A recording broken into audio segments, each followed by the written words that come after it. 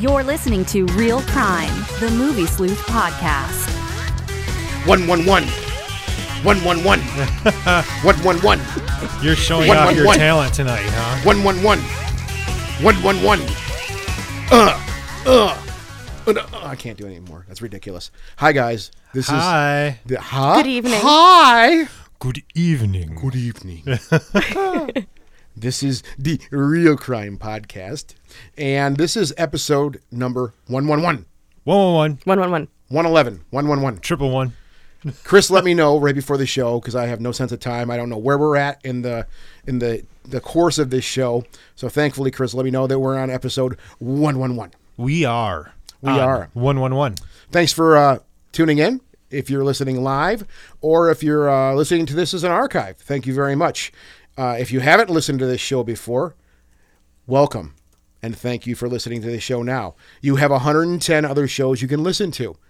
That's a lot of media. It is. It's a lot of content. It really is. Yes. So thank you. We don't get to. I don't say that very often. I don't think any of us say that very often. Thank you for listening. We really appreciate that, and hope that you continue listening to this beautiful show that we do here. This and you know. While we're on that trip, just for a second, I do want to call Chris out here for a positive thing. For once in the last 20 years, I want to say something nice to you, I think. And that is, I do listen to this show every once in a while. I just tune in. I just listen. And it's one of the best sounding shows I've ever heard, honestly. And that is all because of you. You do put a lot of time into this, Chris, and I think everybody does appreciate that. If they don't say anything, everybody should give Chris a pat on his crotch as a thank you. Because this show does sound phenomenal. I love the way this show sounds, and I aspire for the stuff that I work on outside of this show to sound as good as this does. So that's, thank you, Chris. I do mean that. Word. Beautiful. So enough ass kissing here. Enough ass kissing. Okay, enough of you. So, okay, you dumb prick. So let's talk about the rest of the show. This is episode 111 of Real Crime. First thing we're going to mention is our sponsors, as usual. Cellarman's. Cellarman's every week. Why have you not been there? Yeah, why haven't you gone yet? Have you gone, Mara? No, I haven't.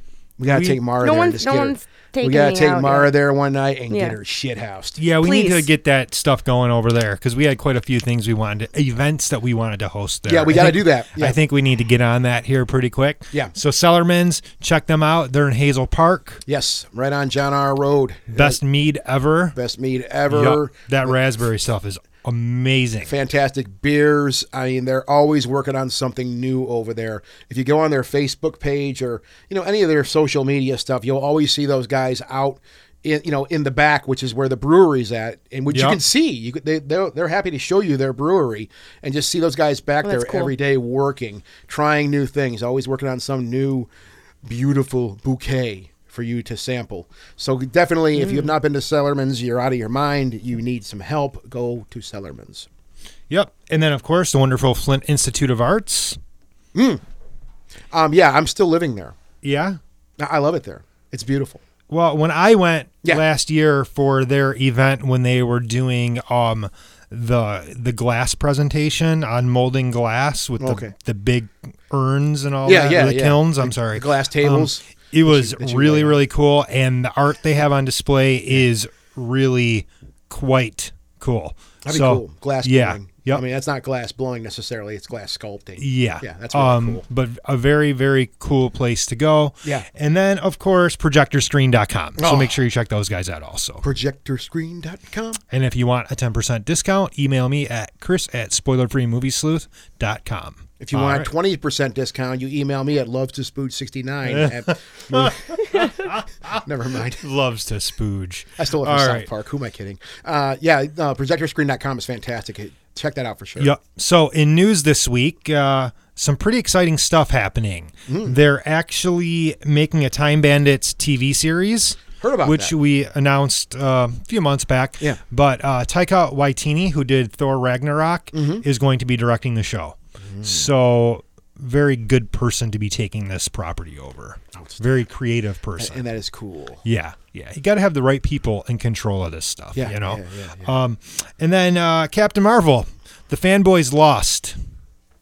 good. Really? Tell me all about this. Captain Marvel This isn't my wheelhouse. Captain Marvel was huge this last weekend. It made $153 million I didn't hear about domestically in its opening frame. Some ridiculous number. Yeah, some ridiculous number. $153 million. Mm-hmm. And, of course, now the fanboys are coming out this week and saying, oh, Disney is skewing the numbers to make it look like it did better than it actually did, which is, of course, a total lie. Okay. So, yeah. So, they just look dumb. Yeah. Are they wearing tinfoil hats also? I believe so. So, a lot of money stuff in the news this week. Alita, Battle Angel, is actually being reported now as a box office success. Initially, they said it was going to be a total flop, but it was not a flop. It actually made $382 million globally so far. Wow. So it's actually done quite well. Not very well in the U.S., but overall did very well. Yeah. That's very cool. Yeah.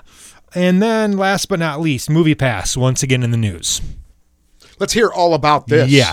So they posted their losses for 2018, and those numbers were actually skewed. Initially, they reported their losses were somewhere around $250 million for 2018. The actual numbers now are being reported as, this is unreal, they lost $327 million. What? Yeah. Wow. Yeah. So, huge loss for MoviePass. Are you kidding me? I'm not kidding you. That's insane. Yeah, that's a lot of money to lose. Not pocket change.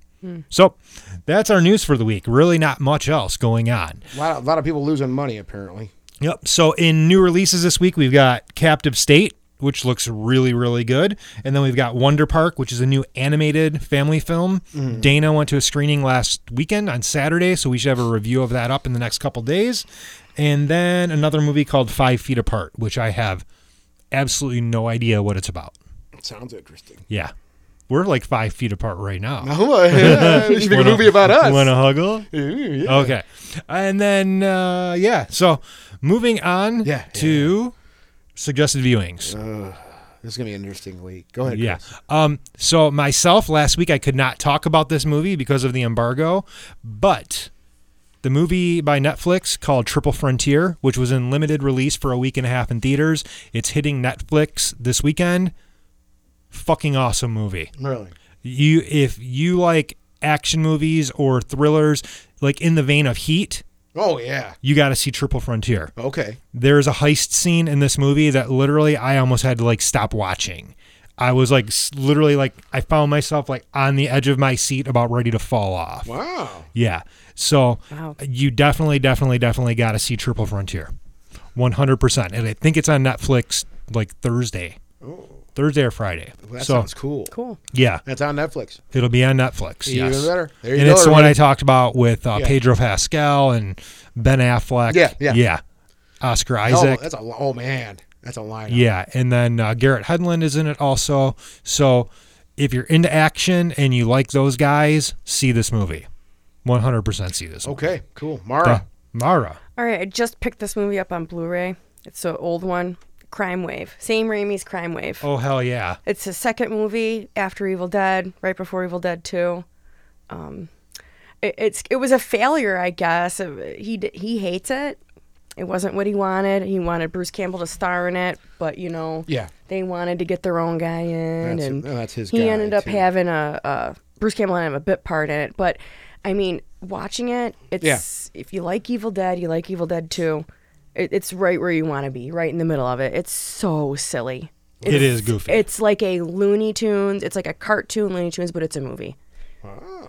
And I can't recommend it enough. I can't recommend it enough. It's just like I'm just cracking up the whole time, and it's really cool too because it's completely shot in Detroit.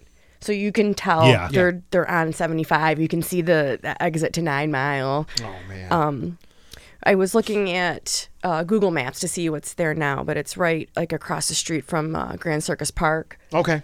So it's so recognizable if you know Detroit. Outstanding. When you watch it. I'm gonna have to. I never saw that. I will have to sit down with that. It's just slapstick. Yeah. Silly. The jokes are ridiculous. The way they act are just over the top. Mm-hmm.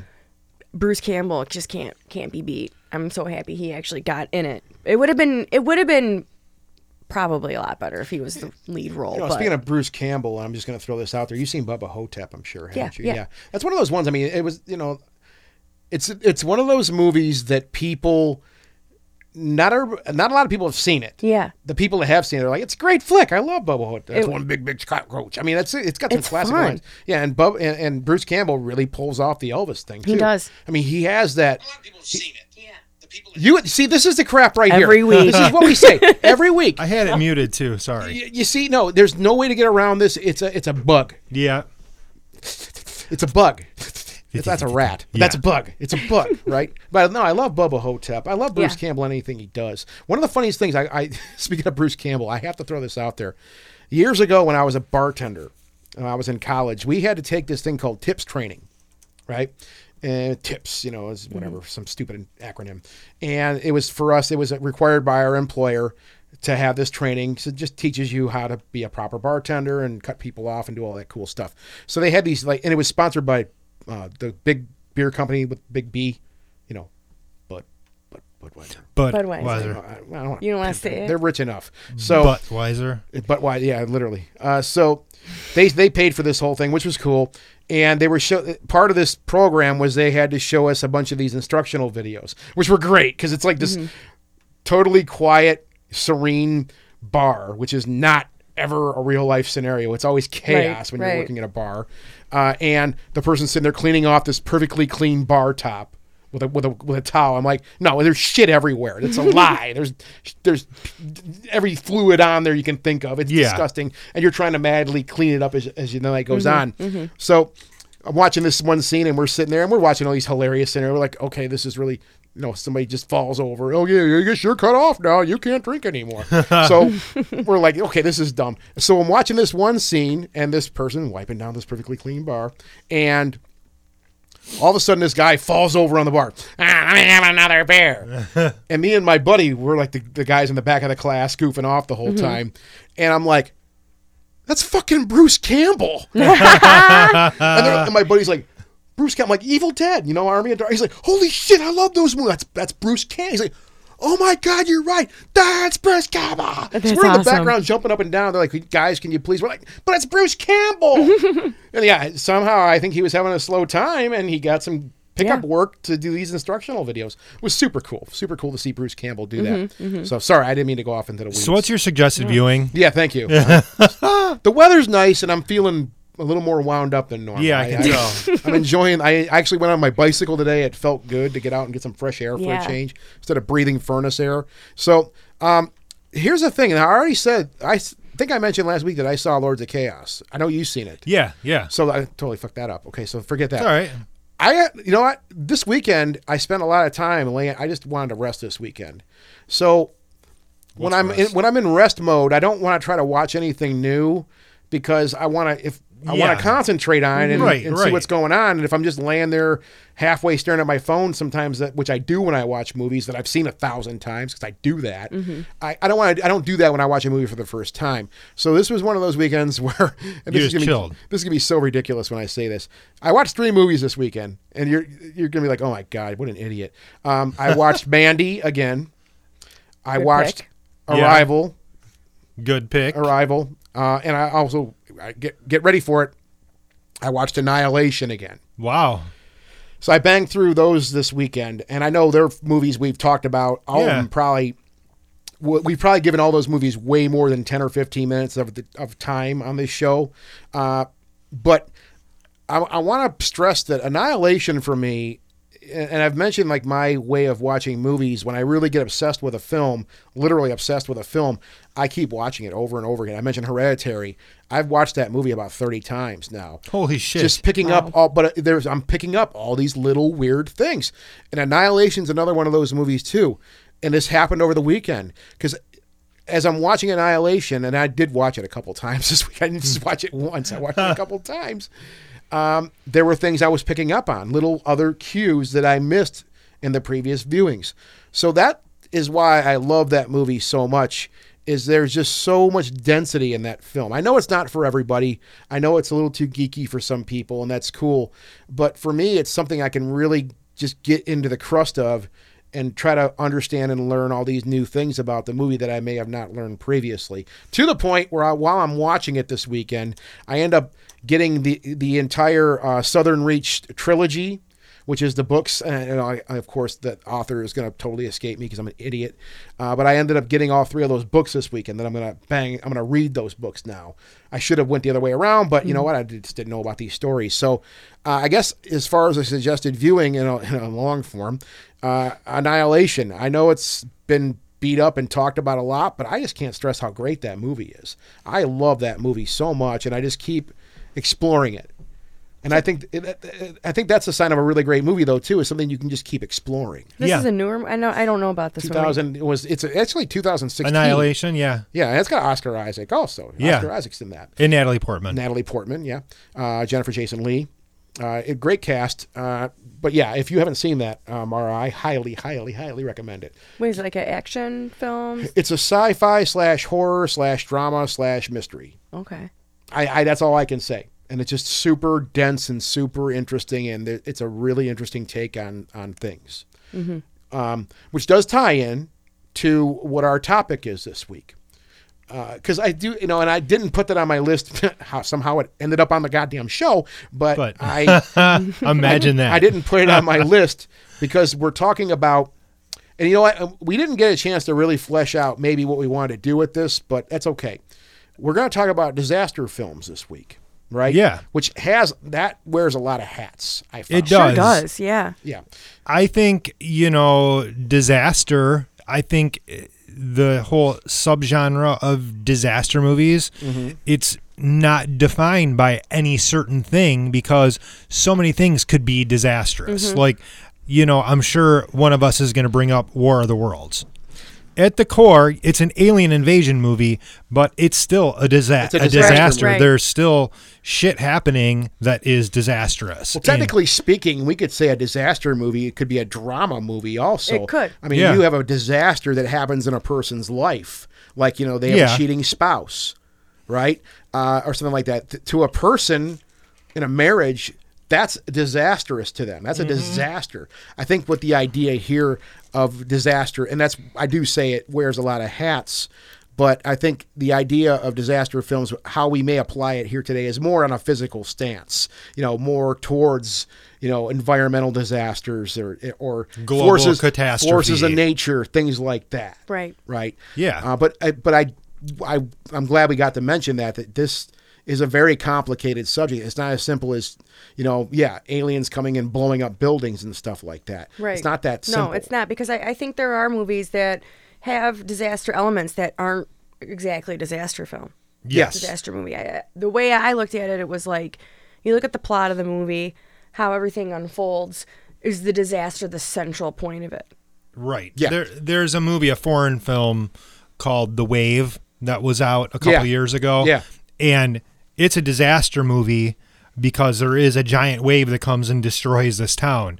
But at the core of it, it's more of a character study. The film is defined more by the characters than it is the actual major disaster that's going to happen. Yeah. Well, there is a wide spectrum here. Yeah. And there's the idea of potential disaster too.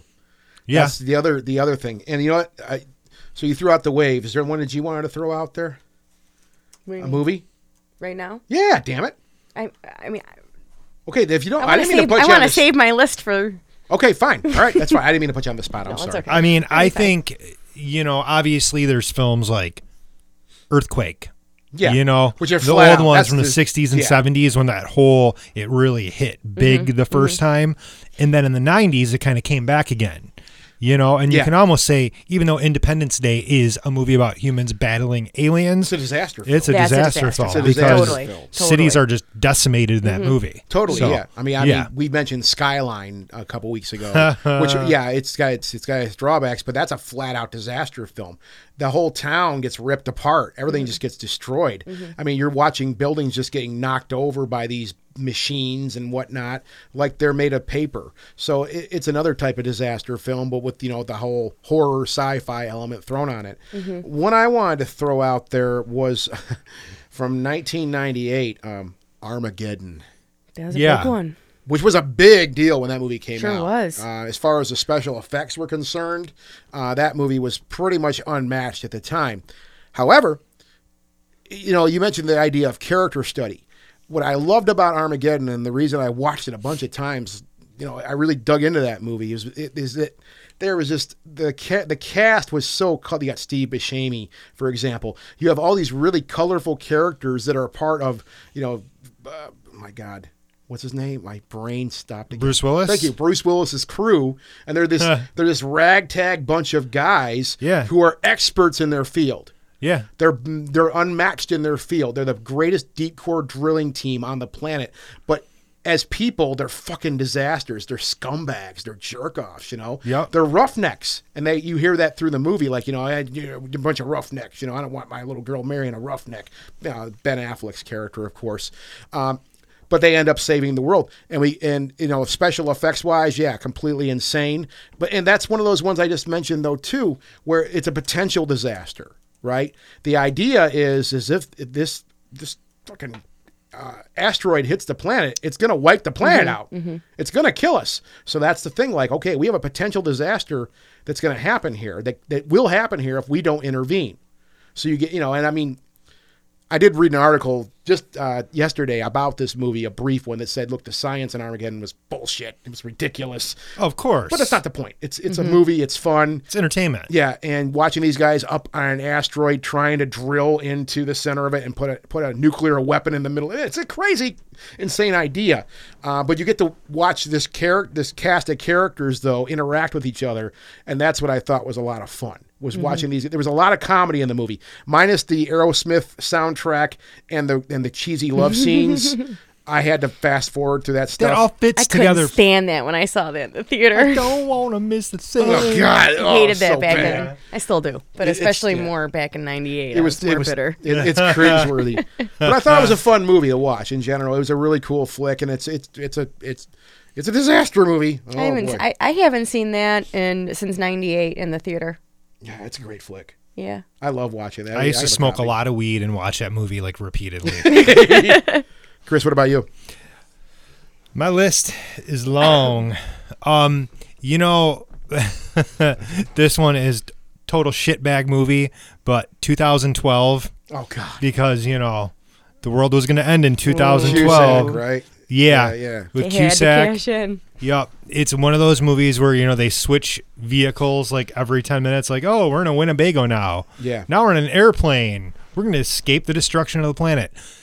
2012 is like the epitome of disaster movies. I mean, the entire world is going to end. Yeah. So we got to find our way to these big-ass boats to save all of human existence. Terrible movie, but it's so much fun and so stupid. But, you actually kind of like these characters. Mm-hmm. And, so. I think that movie does cut the mold on. I agree with that. It really does cut the mold on disaster movies. It's not a great story. I don't think it was a very good story, but it was bombastic. The special effects were off the hook for what they could do. It was completely insane. When that movie came out, it was touted like, oh, you're just going to lose your mind when you see these special effects. Yep. And that's where they put their money in, obviously. But yeah, it was a fun watch. Me and my neighbor watched it. I saw it once, and we were like, man, this movie looks really cool, but God, it's goofy. It's a disaster movie. It's a flat-out disaster movie. Well, and the funny thing is in this movie is that I think John Cusack was like a limo driver or something. Like yeah. So, like, he's a limo driver, and now all of a sudden he's like, I got to save the family from the end of the world. Yeah. And it's terrible, but it's just this wild ride. Yeah. Sometimes that's what you need, though. A movie like that can just wrap you up like a blanket. No, it's a fun watch. Mm-hmm. That was my impression initially, and even now as we're talking about it, it's something I'm going to go back to and really.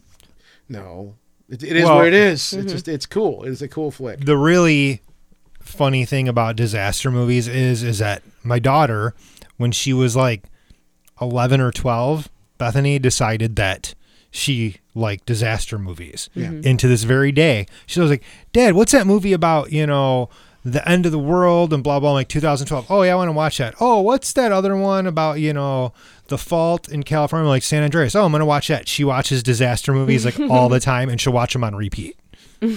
Yeah. It's her thing, though, There's something about, to me, especially when I was younger, in the 80s, there was a lot of disaster movies. And I'm going to throw another one out that really hit home for me. And sent me down a rabbit hole of studying volcanoes nonstop. And that was a movie called St. Helens from 1981. Oh, yeah. That was a really cool flick. That was a made-for-TV It was a made-for-TV movie. Yeah, it was originally a made-for-TV movie. And they had that sucker in circulation nonstop. But it was about the eruption of Mount St. Helens, obviously, by the title. And it was about these people. Like, some people are like, we have to vacate the town. This thing's going to blow. And the story more or less was like, it's going to be fine. These scientists are all going back and forth saying, well, no, it's not going to blow up. No, it's going to blow up. Here's my readings. I'm looking at these seismic charts, and they're saying the damn thing's going to blow up. We need to get out of here. David, I think it was the guy who played the original Hulk, David Banner or Bannon or whatever his name was. Why can't I remember his name? You know what I'm talking about, though. That was the guy who was in the movie. Lou Ferrigno? No, not Lou Ferrigno. I'm sorry. Well, there's a guy who played David, the guy who played Bruce Banner, not Bruce. Hulk. Thank you. So, but in the TV show, he was David Banner because ABC would not let them name him Bruce Banner because they thought Bruce sounded too homosexual. Oh, and my goodness. That is a fact. For real? That's one of the stupidest things I've ever heard in my life. Ridiculous. That is an actual fact. Wait, what was the name too? David? In the David comic books, he's more of a gay man's Bruce name. Banner. But in the TV show, they named him David Banner because they thought it sounded gay. Yep, and it's an ignorant. It's an actual fact. What are we talking about again? Okay, we were talking about St. Helens. St. Helens, yeah. All right. No, the movie's got some really interesting special effects. I mean, it's about a volcano blowing up. There's some really interesting imagery, like when the volcano does blow up. For example, there's the old man in town, I got a turd in every pocket. Something that I remember that was the first time I ever heard. I want some bag of weed. No, the guy, they're like, he's like, you bet. Well, they said to him like, you guys better get out of here. And he's like, what do you mean? Well, I guess I got a turd in every pocket. And he drives away in his truck. And I remember hearing that. When you're like 7 or 8 years old. Somebody changed my diapers before she blows. When you're 7 or 8 years old, you're like, what the hell does that mean? But that guy unfortunately meets his demise. He decided the day that he didn't give a shit. He said, this is where I live, and I don't care. And that's one of the most haunting images I remember from this movie was when the volcano went. I mean, they showed all these scenes of what it's doing. Yeah. And one of the things it does is it basically boils the lakes. The lakes start to boil from the lava going in, and it's causing these big waves to come up. I'm going for a swim. Yeah, so this guy's out there fishing on this serene lake, and all of a sudden you just see this wave of boiling water just swallow him. Yikes. And that's like, some of the, especially when you're young. That's hot. Yeah. But hey. So that was, while it's, it wasn't like some special effect, like, feast for the eyes. Yeah. It really kind of creeped me out. Like, what the hell are these volcano things? And when you're young, you're learning stuff, right? Right. So that set me down a thing of like, I want to learn about volcanoes and understand how they work. That was one of those ones. It was a made-for-TV movie, so they couldn't go too crazy. But it was to me, it's one of those ones that just kind of stuck with me as far as disaster movies are concerned. Yeah. Are you just waiting, Mara, for like you're just going to lay it on us like at the end? I guess so. I don't know. Well, go ahead. Okay. Well, hit us, girl. Well, so the one I thought really hard about this, the movie I'm going to mention right now, I think started as a disaster movie, but then started its completely own genre, and that's 1954 Gojira. Yeah. And now I've not talking about the U.S. version, Godzilla King of the Monsters or whatever it's called with Raymond Burr. I'm talking about the Japanese one, original. Yeah. Gojira.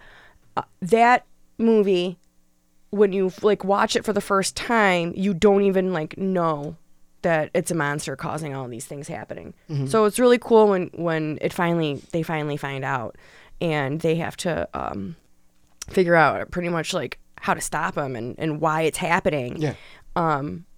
And it really, the time it's made, we're talking about post World War II, so it's so obviously kind of like the reaction to what really happened in Japan at the time and the destruction and seeing that and dealing with that. And I mean, the way it ends is like, okay, well, Godzilla's gone, but we need to be careful because he can come back at any time. If we continue behaving like this, he'll return. Yes. Well, that leaves you hanging, obviously. It really does. And then, of course, not only that, but we get all the wonderful Godzilla movies afterwards, all the monster movies that were born of it, which are pretty like different in how they play out in the ones I've seen. Well, they didn't have so much of the like anti-war commentary. No, not so much. And I mean, there's a lot of the like great, shots of destruction where Godzilla is just, destroying everything and making that cool noise and everything. And that's great. Like, I just love seeing that. That's Scott, your mom is watching us. That's so. Oh boy. Hi, Mom. Hi, Mom. Hi, Mom. But that's like satisfying to watch and everything, and that's like that's why I like those movies so much.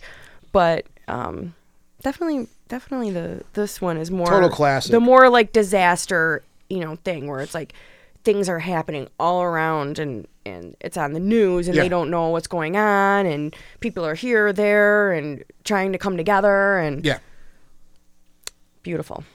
Yeah. Chris, what about you? That's a good pick too, by the way. I'm gonna go. Maura. Good job.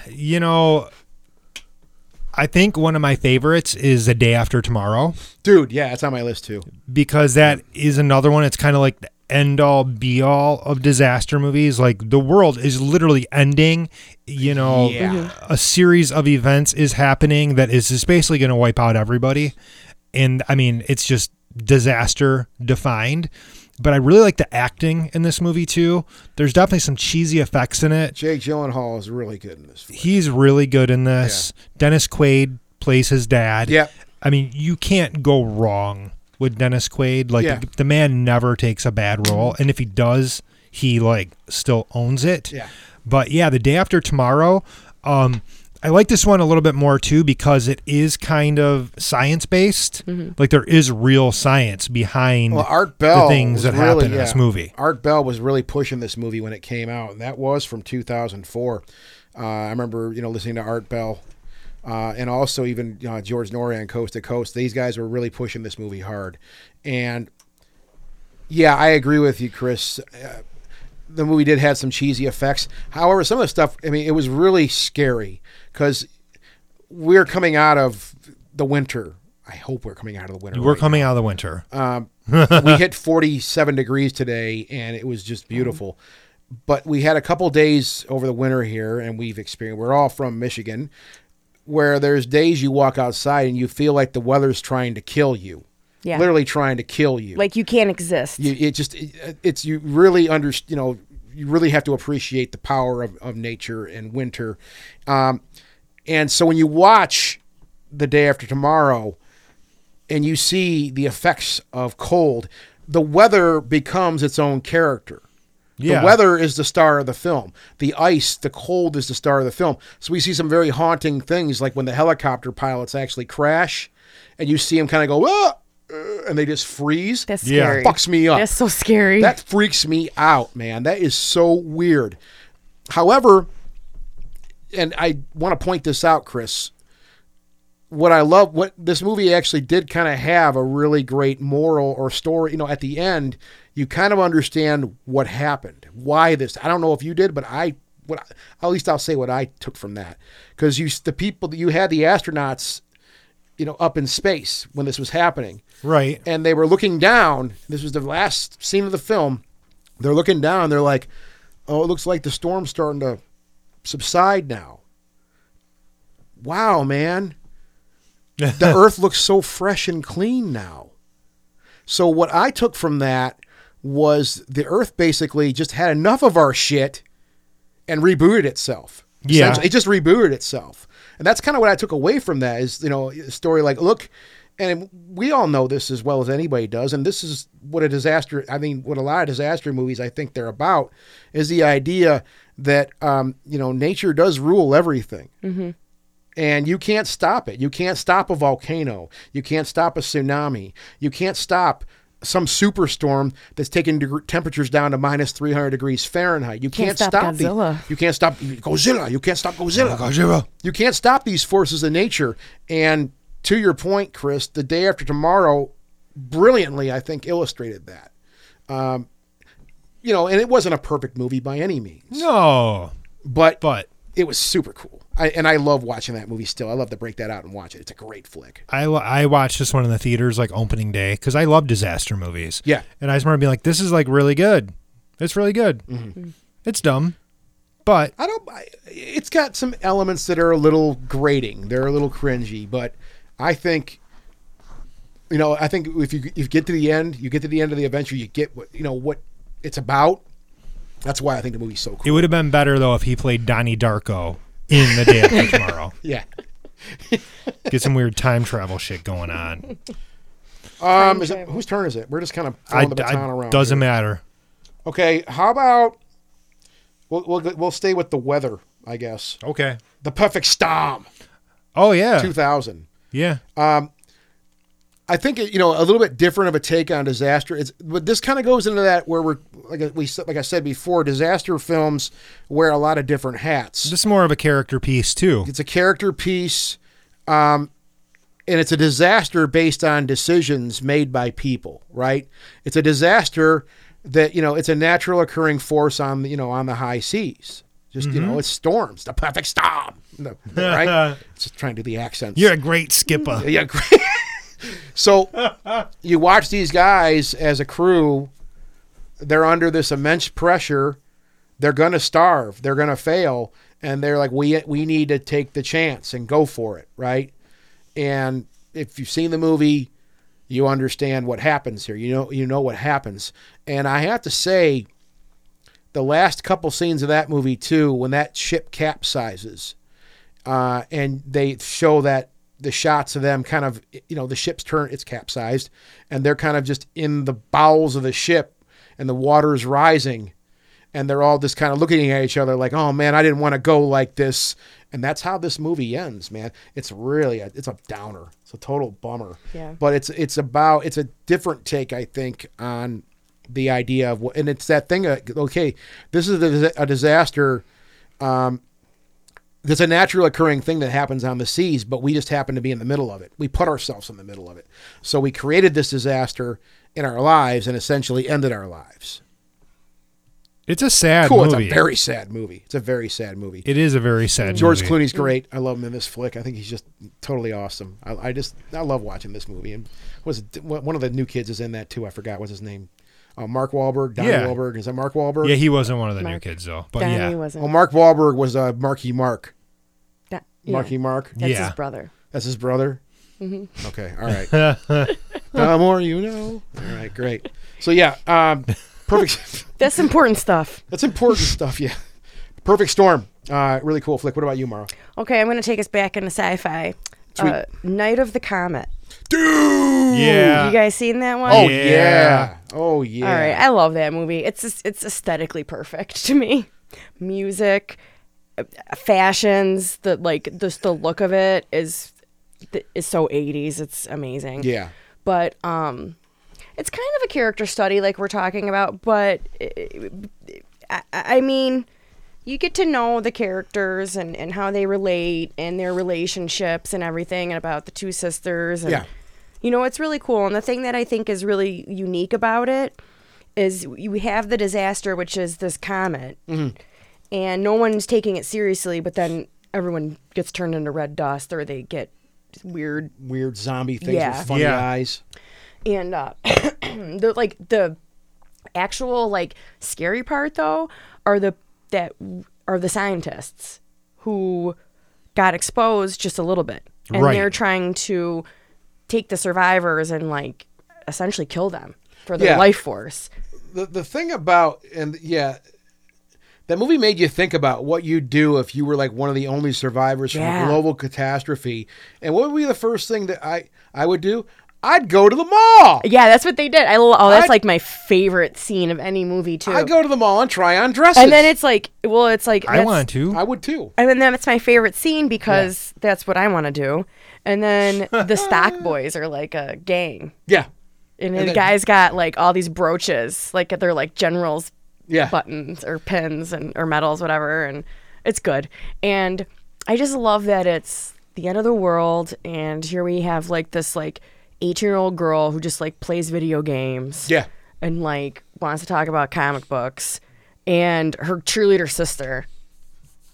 And in the video game elements, what ties that movie up real nice too. At the end, if I remember correctly, because she's trying to beat a high score on, and I haven't seen the movie in years, but she's trying to beat a high score, and it's some, you have the three characters, the initials, and who the hell's this guy? Who is this, or guy or gal, whoever? Who is this person that keeps beating me? And then at the end, that's when he drives up in the car and picks up her sister, and then the license plate is the initials. I thought that was a really cool. I know, I loved that. Going back to the mall scene though, that was one of the most impressionable scenes, obviously for you too. They're walking around the mall and they're trying on jewelry and they're putting on dresses and they got the great 80s music in the background as they're having fun, like montaging everywhere. It's a horrible cover of Girls Just Want to Have Fun. Is that what it was? Which I was like, okay, they couldn't afford to get the original recording. Yeah, it doesn't just make the any performance sense. Right. fee. But those guys go on the PA, the gang, and they're like, attention shoppers or whatever. And they're like, yeah, fuck, man, I thought we were letting people here. Are you going to pay for all that stuff? Something like that. And that's when they start getting chased around by the maniacs. Yeah, that was a fun flick. Yeah. One of those, that was like an HBO flick that would be on all the time. And it made me think about, like, what the hell am I going to do? If I'm one of 20 people on the planet, what do you do? Well, I'm going to Best Buy, yo. I'm going to go. Right. Yeah, I'm going to go. I guess I'm going to go have fun with that. You're going to go try on fur coats. Yeah. I mean, forget the whole food, water, shelter thing. I'm raiding a porn store. I want a fur coat. Yeah. I'm going to raid a porn store.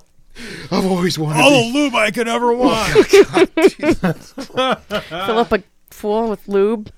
Jump in. Yeah. Hell, why not? I'm glad that was like your priority, Chris, if the world ends. Hell yeah, dude. All the porn I could ever watch. It's all. Oh my God. You're going to put in a big mountain in front of a house. Just shit, you're lonely. What the? Yeah, exactly. Blow up sheep. Yes.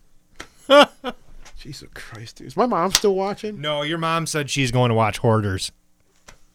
She was like, "Why don't check you guys out? I'll see you later." She knew what this was gonna. She's like, "Hoarders is on." Into.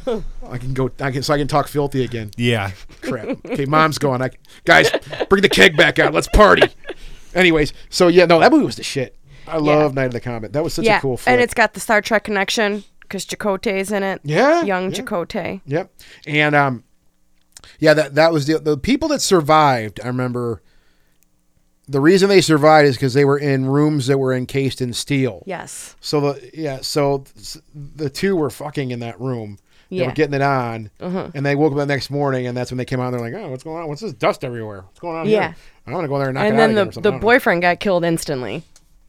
How'd he get killed? I forgot now. One of the zombie guys got him. Okay. Like as soon as he walked outside. Zombie bastards. Yeah.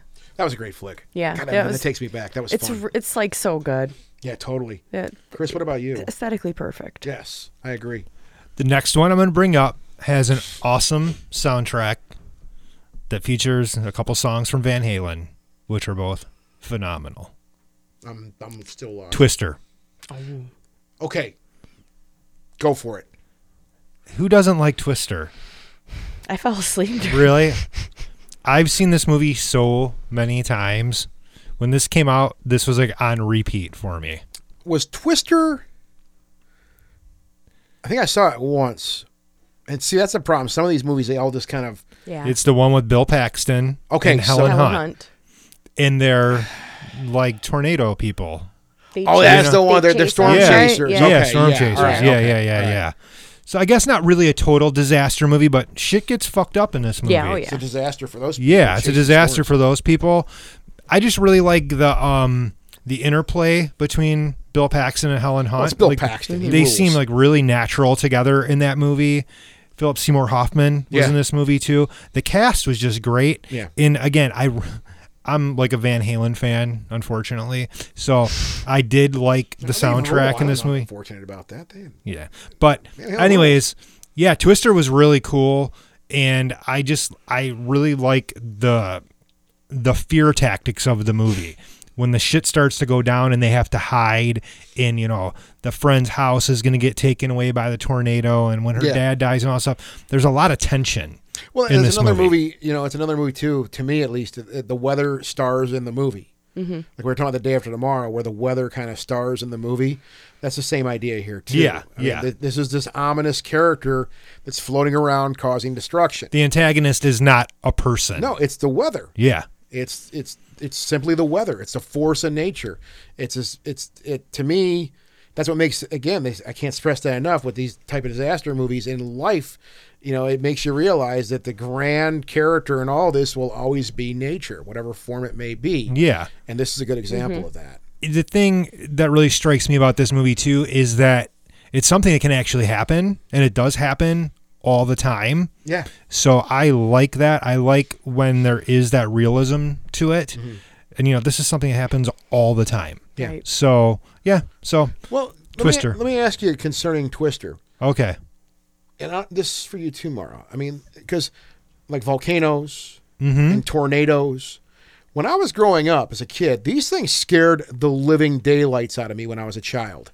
The idea of a funnel cloud that could literally come over and rip. Let's ask our friends in Louisiana right now, or not Louisiana, Alabama right now, about that, right? I mean, you see that type of destruction that these things can cause. That stuff scared the living daylights out of me when I was a child. Volcanoes scared the living daylights out of me when I was a child. The thought of having hot lava, like the idea of hot lava, like molten rock running down. Yeah. That idea it still kind of gives me the chills, and it's a real thing. It's not a ghost. Mm-hmm. It's not some alien. Right. It's a real thing that happens on a daily basis. An actual tangible thing that can happen to you. Yeah, it can. If you're in the wrong place at the wrong time, you're going to be Han Solo in the carbon thing. Hell yeah. But it's going to be rock. I mean, this shit happens for real. Yeah. That to me is terrifying, right? Natural things like that in Earth. Is it my turn? Whose turn is it? It doesn't matter. Okay, well, I'm going to throw one out that kind of, that'll illustrate this idea even more, but on a more sci-fi level. Remember The Core from 2003? Yeah. Yep. The corny movie. It was pretty. You got to suspend all disbelief for this movie. You do, because that movie gets so into the unbelievable. What's this one about? I don't know if I saw this. This has Hilary Swank in it, and Aaron Eckhart. And they are basically using like a space shuttle. It's a ship. They're traveling to the Earth's core to restart it. Correct? Yeah. I think they said was it either doesn't sound very familiar. I think it was cooling down. I think they said the Earth's core was cooling down, so they had to reignite it, or the planet was going to freeze and they were all going to die. So basically, very similar to Armageddon. Same idea, but we're staying on the planet. We're going in the planet. Yeah. What makes this movie so damn surreal is the vehicle they use. I mean, they have to bore all the way through down to the center of the Earth, through every crust, iron plates, all the natural elements that make up this beautiful planet we live on.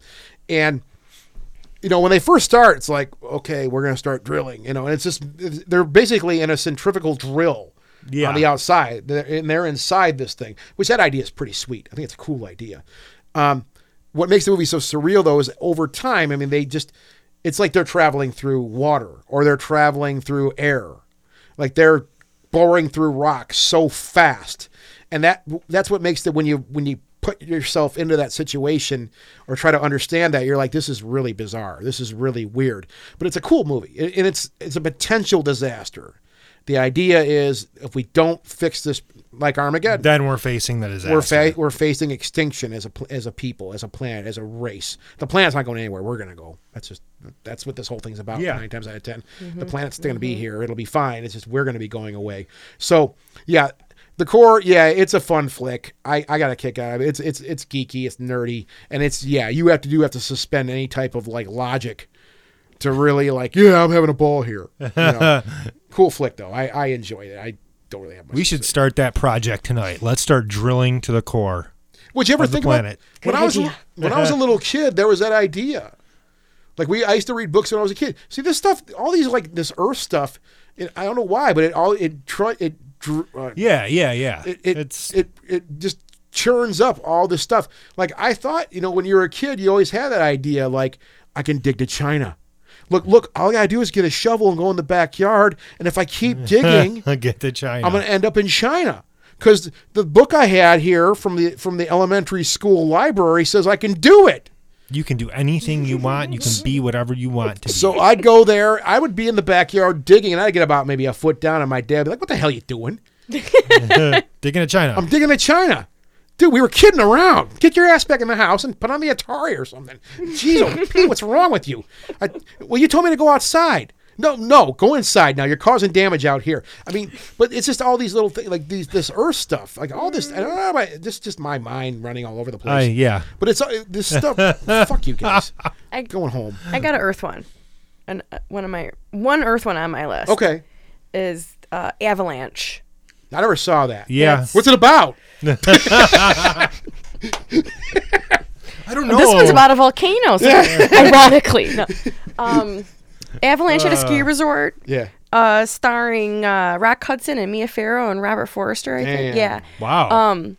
Now, there is a Mystery Science Theater episode on this. Probably watch it on that. But it's good for its just sheer audacity. Yeah, it's kind of corny, but it's just audacious. Yeah. I mean, Rock Hudson's running around. He's kind of a dick.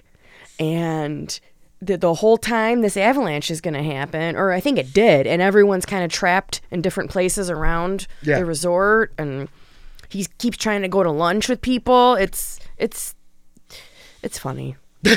It's funny. But it is scary though, because it's like avalanches is one of those Earth things like you're talking about. Too, it's like freaky. I don't want to even go skiing or to a ski resort because something like that. Yeah. Shit. Well, there's been a couple of these, you get these found footage videos people have or stuff that people have filmed. Mm-hmm. There's literally that one with the guy who was skiing. And this is real. The guy tripped something going down this massive ski hill, and he's like literally doing what you've seen in the movies. He's got an avalanche on his ass, and you're watching the whole thing coming down as he's skiing down. I'm like, oh my God. That would be the freak. I mean, to live through that and come out the other end of that, hopefully. I mean, yeah, an avalanche, it's just snow. Huh, yeah. Nope. I think people, and that's what I'm, my thought process with a lot of these movies is I think as you get older, we take for granted the power of nature, how powerful snow can be, how powerful weather can be, how powerful a pimple on the earth, a volcano, can be. Mm-hmm. That's what they basically are, right? I think people take that for granted because it's like, well, it can't happen to me, right? It's not going to happen to me. But Christ, just around here, sinkholes. Yeah. Oh, dude. See, we're having sinkholes all the time. You imagine you're sitting there in your living room. And you're just sucked up. It just boom. It's happened. It's scary. It's freaky. That's why I this is the only Earth one I had or natural disaster on my list because I would rather watch something like Night of the Comet because it's like that's so fantastic. It's so fantastical, yeah. That I want to just go slip into the world of pretending I'm, me and a couple other people, a few people that I like are the only people left and we're at the mall, Yeah. Like I don't want to think about freezing to death under a pile of snow, it's like it's too much for me. Yeah. It's terrifying. Yeah. What about you, Chris? I got a couple I'm thinking about here. I'll throw them down. Titanic. All right. It's on my list, too. Yeah. I mean, it's a disaster. It's a total disaster of, a different type. Yeah. But, I stand by this movie. This is actually a really good movie. A lot of people rip on it now. Like, it's not that great. It's this, it's that. If you set the romance part aside. Yeah. It's actually it's a fantastic movie, and I think, a really good disaster movie, it kind of catches the human struggle, endurance, trying to survive against all costs. Yeah. And this movie captures that. Mm-hmm. This movie totally. I think I mentioned this on the previous show that I just watched this movie like maybe a year and a half ago. I had not, because I was so annoyed when it came out. Because there was like, oh my God, it became a pop shit culture. Happened 100 years ago, dude. Yeah. It's not like it just happened last week. Well, but think about it. There's a lot of the uneducated masses out there that, saw this pop culture phenomenon to latch onto. And that's what annoyed me. They didn't really realize that, like, this is a true story. This really happened. These people really died. Mm-hmm. Yes. And this is a fictional take on that. Yeah. But many of the things that happened in Titanic actually happened in real life. Oh, for real. So that's the grand staircase. That, like you were saying, this is stuff you don't want to think about. Yeah. Yeah. That's a real disaster. You don't want to think about that. It's terrifying. Scary. It's really scary when I just remember so vividly how the ship sank, like just completely perpendicular. And it actually, well, what happened was, because this is another, you mentioned Titanic, here we go down the rabbit hole. For a couple of years, like just not too long ago, I went down a nasty rabbit hole of studying the Titanic, not the movie, studying all the actual. I read a pile of books. You shouldn't have let that happen. I read a pile of books on it, and accounts from people who survived and whatnot. And there's actually a really great YouTube video you can watch where they actually do have an actual to scale, well, not to scale, but actual like time of how they showed, they show the thing actually hit. It would take about 2.5, 3 hours for it to completely go underwater. And they actually show, and the ship actually does break in half. Its back breaks, literally the key. Yeah. It breaks. So the bow goes down first, and then the stern gets dragged behind it, right? It's a bit boring for a while because it's just kind of sitting there, kind of just sinking slowly and slowly and slowly, and then all of a sudden its back breaks. But when you get into studying the Titanic, and it ties right in with this movie though too, because they did really, James Cameron really did show the scale of how big this ship was, and I mean, people who built that thing, people who were children, they're like, oh, I remember walking up to that thing, and it's like it just didn't end. This thing just was in the sky. It was so huge, and to me, the idea of the Titanic as a structure, a floating structure, to me, it's just like, how do you put something that huge into a body of water and have it float? Yeah. Right. And have parties on it and have people walking around on it and having fun and playing games and doing all this stuff like they're standing on the ground. I mean, it's amazing to me. It was a huge... I mean, just a city on the scope of building that thing. Yeah, but I mean, they were cocky as hell. People died with that thing. People died. Yeah, we could do 4 shows that people don't want to hear about the Titanic. I could go through all this insanity. Back to the movie. Yeah, James Cameron studied the hell out of this stuff. He's really into this. I mean, he made those other movies, Ghosts of the Abyss. Yeah. The documentaries, right? Yeah, which was really cool too. Really cool. But yeah, the Titanic, it still holds up really well today. When you watch that movie, some of the visuals are a little sketchy. And again, people are falling when the thing. When the stern comes up, I think it's a stern. At the time, though, that was state of the art, man. That was really impressive. Oh yeah, we'll just fall all in. the people to show all the population. Yeah, well, you can tell they're CGI now, little tiny people, but at the time it was. So what I think James Cameron really left, the impression he left on me with that is going back to what I said. You think of this, they define the Titanic unsinkable for a lot of technical reasons we won't go into. It was designed in a way where it was unsinkable. And to think about something that massive, prove them wrong, and how the ocean could just swallow it right up like nothing. And something that massive to us, that magnitude, that scale, and how the ocean can just, it's gone. Yeah, a couple hours. Yeah, nothing left. It's at the bottom of the ocean now. It's a graveyard. So that movie is, to me, at least it really hits home. That is one hell of a disaster, a naval disaster. It's not a force of nature. It's a naval disaster, and it's not different. There's thousands upon thousands of naval disasters that have happened in history, and there's books and books and books on stuff like that. But yeah, I'm with you right on that, Chris. That's Titanic is up there, man. And like I said, I only saw it about a year and a half, maybe 2 years ago. Finally sat down and watched it. Got myself out of the hipster mentality and said, okay, I'm gonna watch this movie now, and I really enjoyed it. It's you remove a lot like Armageddon. You remove the corny elements, the gushy, mushy elements. There's some really cool stuff to watch there. What the hell do I have here? Oh boy, I have a short list this week. Ooh. We haven't really talked about flight disasters yet. No. Alive. Oh, God. 1993. Did you see this one, Mara? I have. I know all about it, but I haven't seen it. No. Game changer. Gotta eat the ass. Gotta eat the ass. Yeah. You gotta eat the ass. You gotta eat the ass. Nice. Yeah. Which they do show. Which they do. It's really. Did they have to do that? Anybody care for a sandwich? Yes. How about some ass? You want an ass sandwich? I like ass sandwich. You want an ass sandwich? An ass So is it the whole movie? They're just cutting it's through 2 the hours. ass? Yeah. It's 2 hours of these guys with an ass. There's a lot of asses on here. No, it's about a flight disaster. Right. What the hell is a plane disaster? What do they call it? It's a plane disaster. Yeah. And it's about this group. I saw it in the theater. I think I may have rented it one time, but when it came out, this was like a big deal. Oh, it really was. Because of based on a book, the cannibalism aspect. Because cannibalism, it's been always, I think in Hollywood, it's always been something that it's been this fantastical thing, and that only crazy people. It's a horror element and all these things. This is the first time I remember with a movie where the idea of cannibalism, it's something, and this is based on a true story. I know we hear that all the time, but this was based on a true account. Yeah. These people had to do this to survive. They had no other choice.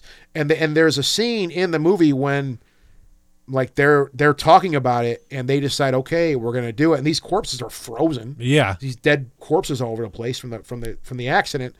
And I think one of them took a knife out. Yeah, and just kind of cut a little piece off. But they said, they're like, okay, you guys realize this changes everything if we do this. It's a fucked movie. It's like a 2 hour movie. It don't feel like 2 hours for you'd think that people laying around in the snow for it was like 40 days or something like that would be not very exciting, but they made it work. And there was an avalanche in that movie also too. I gotta watch it. It's a trip. That one has been on my list since. It's a trip, and I haven't. It's been a long 93. time. Yeah, Alive is it's. But I'm gonna watch it when it gets warmer. Yeah, good idea. Get you out of that. Yeah, I want to be able to like go outside and get the sun on me when it ends, and not be in the yeah. But dark. That's after having a nice frigid ass sandwich. Sandwich. It's then I'll get myself a ass sandwich. ass sandwich. Movies about survival though. You used to be a vegetarian, no more. It's a survival movie though. These guys had to do what they had to do to survive out there. Yeah. They do show like the after scenes with these people, and they weren't right. Of course, they weren't right. The one guy you could tell the way they portrayed him at least was this changes everything. You're not going to be the same. If you want to survive this, you're going to come out the other end of this thing a different person, and it may not be for the better. That's the decision you have to make. Yeah. It's a heavy idea. And that idea, because I remember when we were, 1993, literally I'm fresh out of high school. Yeah. And it's like, they're going to eat the ass. We're like, everyone's ass is it's going to be so hilarious. Then I watched it. I'm like, they had to do it. This is serious, man. This is no joke. Yeah. All right, Mara, it's your turn. Give us a movie. All right, I'm taking us back into Fun Town here. Fun Town. I'm going with Mars Attacks. Oh, dude. Yes.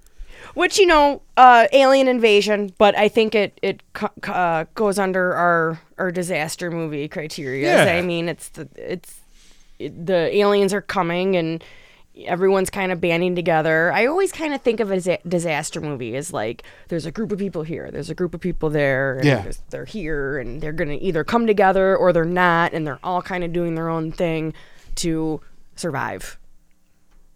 And that's what happens in Mars Attacks, essentially. It is more of a lighter take on things. Yeah, it's very light, great effects. Yeah, they look great. It sounds like great. And I've only seen it once, so I'm not like an expert on. I'm not like, I don't know it by heart either, but yeah.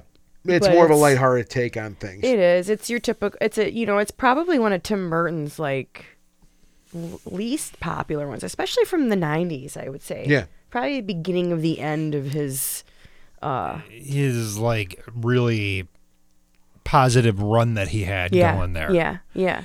I think with Mars Attacks, people didn't know what to expect with it. Right. It didn't do very well when it came out either. But this kind of came at the tail end of like Independence Day and all of that. So I think it kind of struggled because of that too, because it was such dark comedy in Mars Attacks. Yeah. But the Martians do destroy a lot of stuff in that movie. Yeah. It is quite disastrous. They do. And Jack Nicholson was in this. As the president. Yes, he was. Yes. He's great. He's always great. But he's retired now, so. Well, he's old. He had a good run. Chris, what do you got? Well, I'm going to go with one that we actually talked about before. And this is another one that just kind of ends everything. The Day After.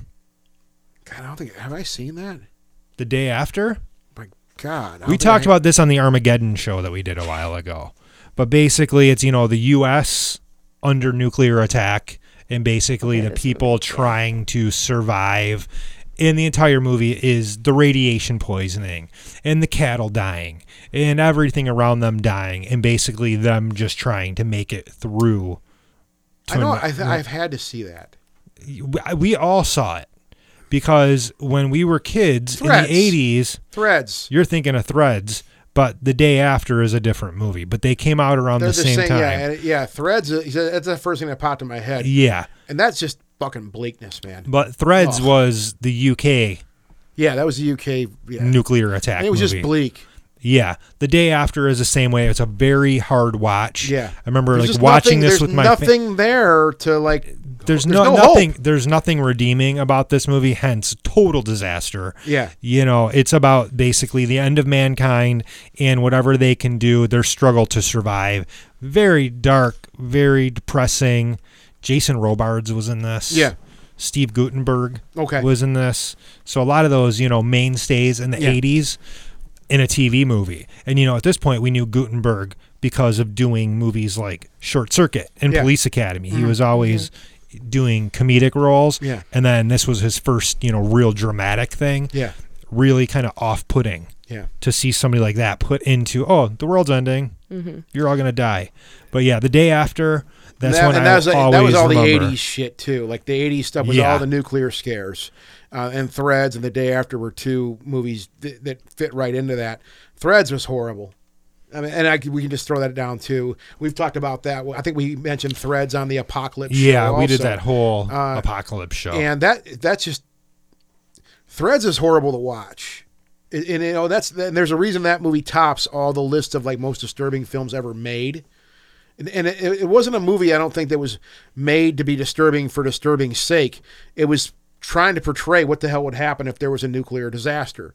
And you just see, like in Threads at least, for me, you see this progression of things getting worse and worse. You have rooms of people underground in bunkers trying to figure out things and try to solve problems. And then a month later you go down there and they're all dead. Yeah.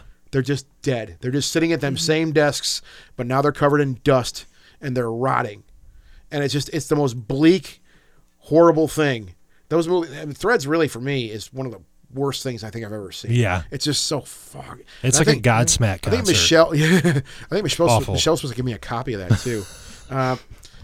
That's bleak. That's bleak. I don't know. I think I'd rather get bombed. Yeah, me too. During the Godsmack concert. Yeah, at the concert. Fuck this, kill me. So, sorry, Godsmack fans. I heard their new song on the radio today, and I just they have a new song. Yeah, they're fucking terrible.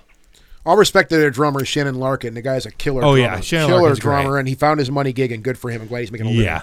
But the band sucks. Anyways, moving on. So here's another I was thinking about. I put this on my list. It's a newer film, but I put this on my list because I thought this was a different take on the idea of a disaster film. And the movie, it's Life from 2017. We both love that movie. Dude, I love that movie. I love Life.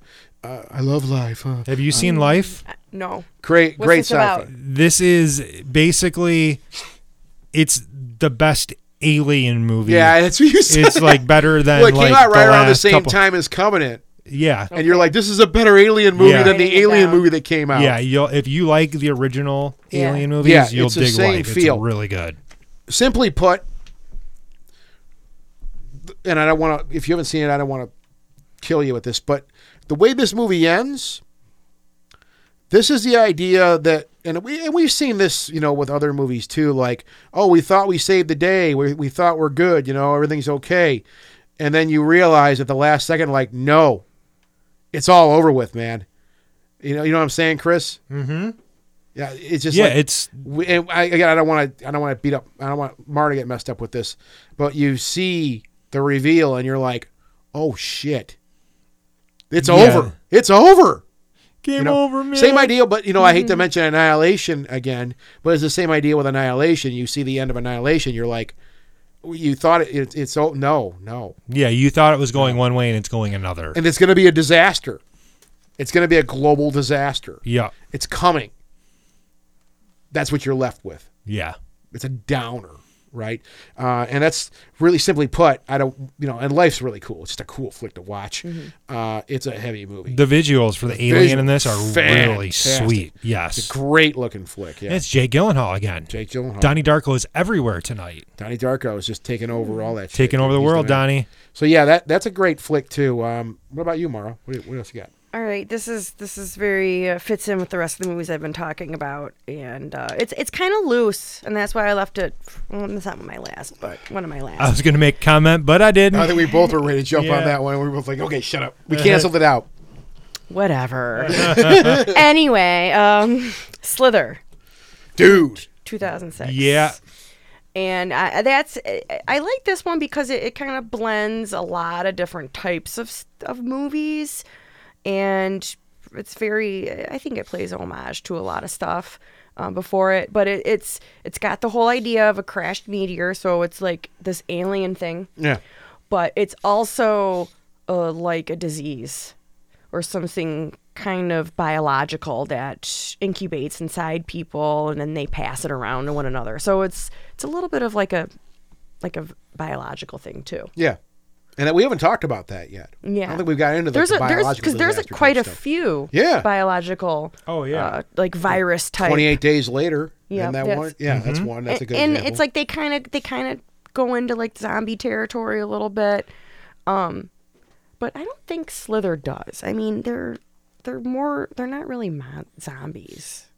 They're more... No, but it's a force that's coming through and creating this disaster. Yeah. So the star of the film for that, to me at least, is that virus. Yes, that biological agent. These like red little slug things. They're so gross. Yeah. And that movie is extremely gory. There's so much blood in it. It's so good. It makes you can't eat during it. It'll make you gag. And I love movies. Like those are always my favorite movies. Yeah. And I saw that one at the theater.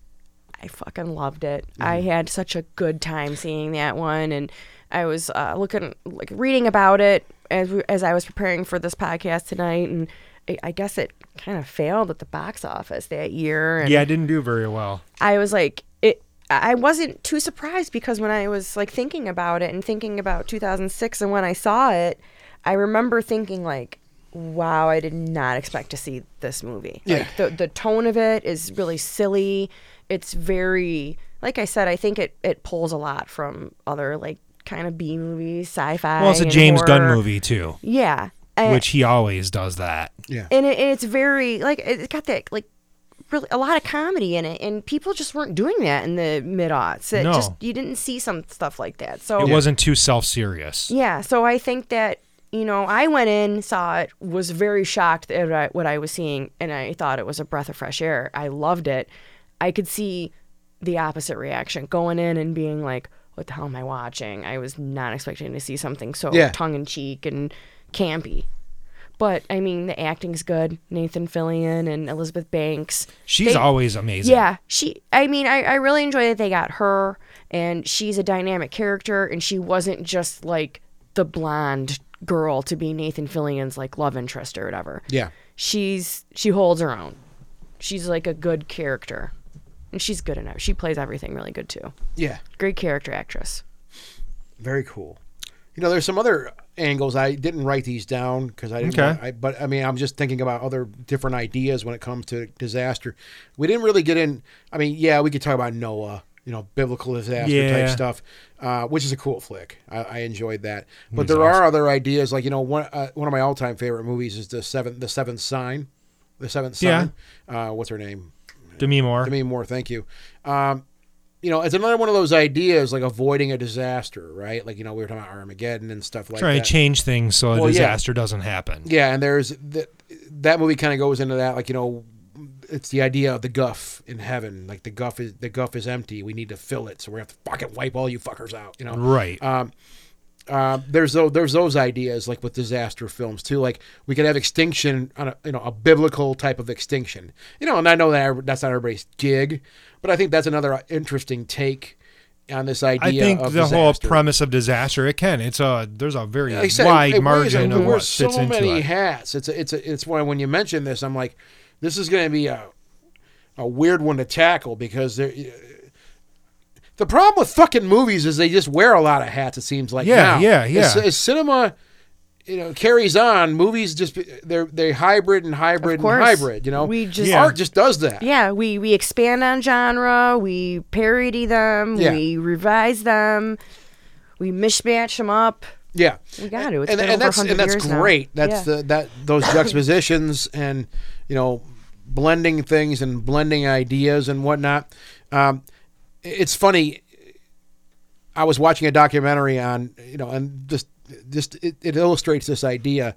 I was watching a documentary this morning at the gym on video games, on graphics specifically, graphics in video games and how they've evolved, over the last 50 years. And I didn't realize how many different styles of graphics and how many different ideas people have had to make things move certain ways. And as if you don't think about that stuff, you don't really understand it. You don't appreciate it. This thing kind of highlighted all that, and they're like, nowadays we have people, independent, people who do graphics, like these these small houses, and they blend all these different ideas together, and they make these insanely cool looking games. Yeah. But they're just blending all these different styles, like vector and raster, and that's the old school stuff. 3D emulation and all these crazy things they were doing. They blend all these ideas, so that's the same type of thing. I think what made this, especially this topic, challenging is that disaster movies can be masked with so many different other genre types too, and it's tough to put your finger on there. But I think we did a pretty. I think we hit the good ones, the ones that you really need to see. Two we didn't mention though. Well, mention them, yeah. 1972. The Poseidon Adventure. The Poseidon Adventure is a mainstay. That is a really good character-driven study. It really gets to the core of survival and people working as a team to try and survive. And then, of course, some fall off and some can't last as long as the others, and it's really sad. Like Shelley Winter's character in that movie, she's I hate to say it, but she's kind of a sad sack in this movie, but you really kind of sympathize with her trying to escape with people that are more physically fit than her. Yeah. You get this different, varied group of different characterizations all locked in one place, and seeing them work together is really interesting. Kind of a really good dynamic between all of them. And Gene Hackman, fantastic. I mean, that guy could do no wrong either. So we have Poseidon Adventure in 72, and another one that I think kind of defines the core ideals of the disaster movie is, of course, the classic 1974 film, The Towering Inferno. Towering Inferno. Steve McQueen, Paul Newman, that one kind of hits the nail on the head too. But again, at varying degrees with everything. I want to take us off script for a second. I just realized something. I'm sorry to do this, but we were talking about suggested viewing earlier. Yeah. And I realized I did watch something, and I want to throw it out there because I think it's cool. I think it's really wrap important. Up anyways. I think Blake actually mentioned this on our board. 3 Identical Strangers. Oh, okay. I've not seen that. About it was Josie that mentioned that. Was it Josie? Yeah. Thank you, Josie. You know what? No, and I was talking to them about it. I think I said I'm going to watch it. And I did watch it. And man, if you have not seen this, sit down and watch it. It's a disturbing account. It's crazy. Oh wait, I think I did see something she posted about that. The 3 identical twins. I'm sorry I take us so far off the thing. I know, but I don't care. But I just realized that towards the end here. Yeah, it's one, and you can watch it on Hulu. It's on Hulu if you have a Hulu subscription. It's there for the taking. Mara is a writing fool tonight. Well, because the past few weeks everyone's recommended stuff, and I forgot it all. So I'm bringing my pen this week. It's the way to do it. So yeah, I'm sorry to take us off script here, but that's cool. I wanted to mention that's a fantastic documentary. If you have a Hulu account, get in there and watch it. It's an hour and a half. It's not a huge investment of time. But it's definitely worth the time. I've heard nothing but good things about that one. It's amazing. It's incredible. So do we have any more we want to throw out there? Or you guys ready to wrap this up? I have an honorable mention. Okay. It's not a movie. It's a episode of a TV show, but it's the Star Trek Next Generation episode Disaster, because it's very framed on like a disaster movie. Yeah. And I think like the power goes out and they're stuck in an elevator. Some people are stuck in an elevator with Picard. Yeah. And then like Troy is on the bridge and she has to take command for the first time, and oh god, she's kind of pathetic and she has to feel like I can't do this. Yeah. Nope. Go ahead. She is. She's like, oh, I've never taken command before, and they're like, you got to step up. You're the senior officer. Yeah. Get your ass up there in the chair.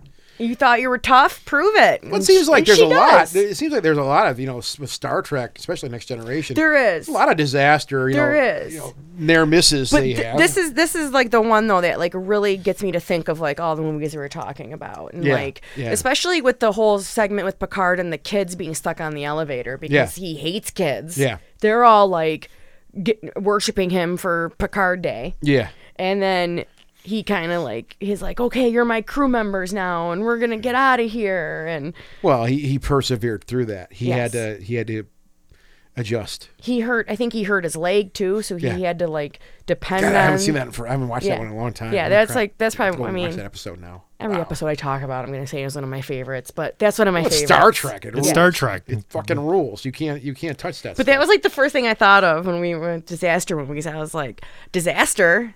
The Next Generation episode, not a movie. Hell yeah. Well, let's wrap this up. Fun show. Yeah, for sure. A lot of fun. A lot covered too. Yeah. Like I said, I can't say that enough. This topic is a tough one. It carries a lot of weight and it wears a lot of hats. So but I think we did a good job. There's almost like a disaster film in every genre. Yeah, totally. Oh no, if you go on, there's a Wikipedia page for disaster films. Yeah. And I was like, oh my god. Yeah, hundreds.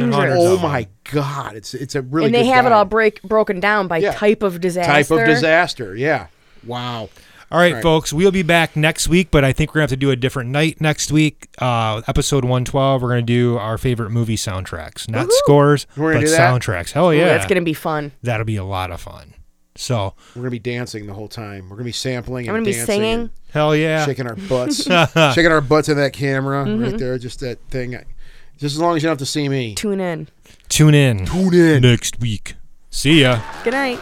Visit us at www.themoviesleuth.com and find The Movie Sleuth on Facebook, YouTube, Twitter, and iTunes.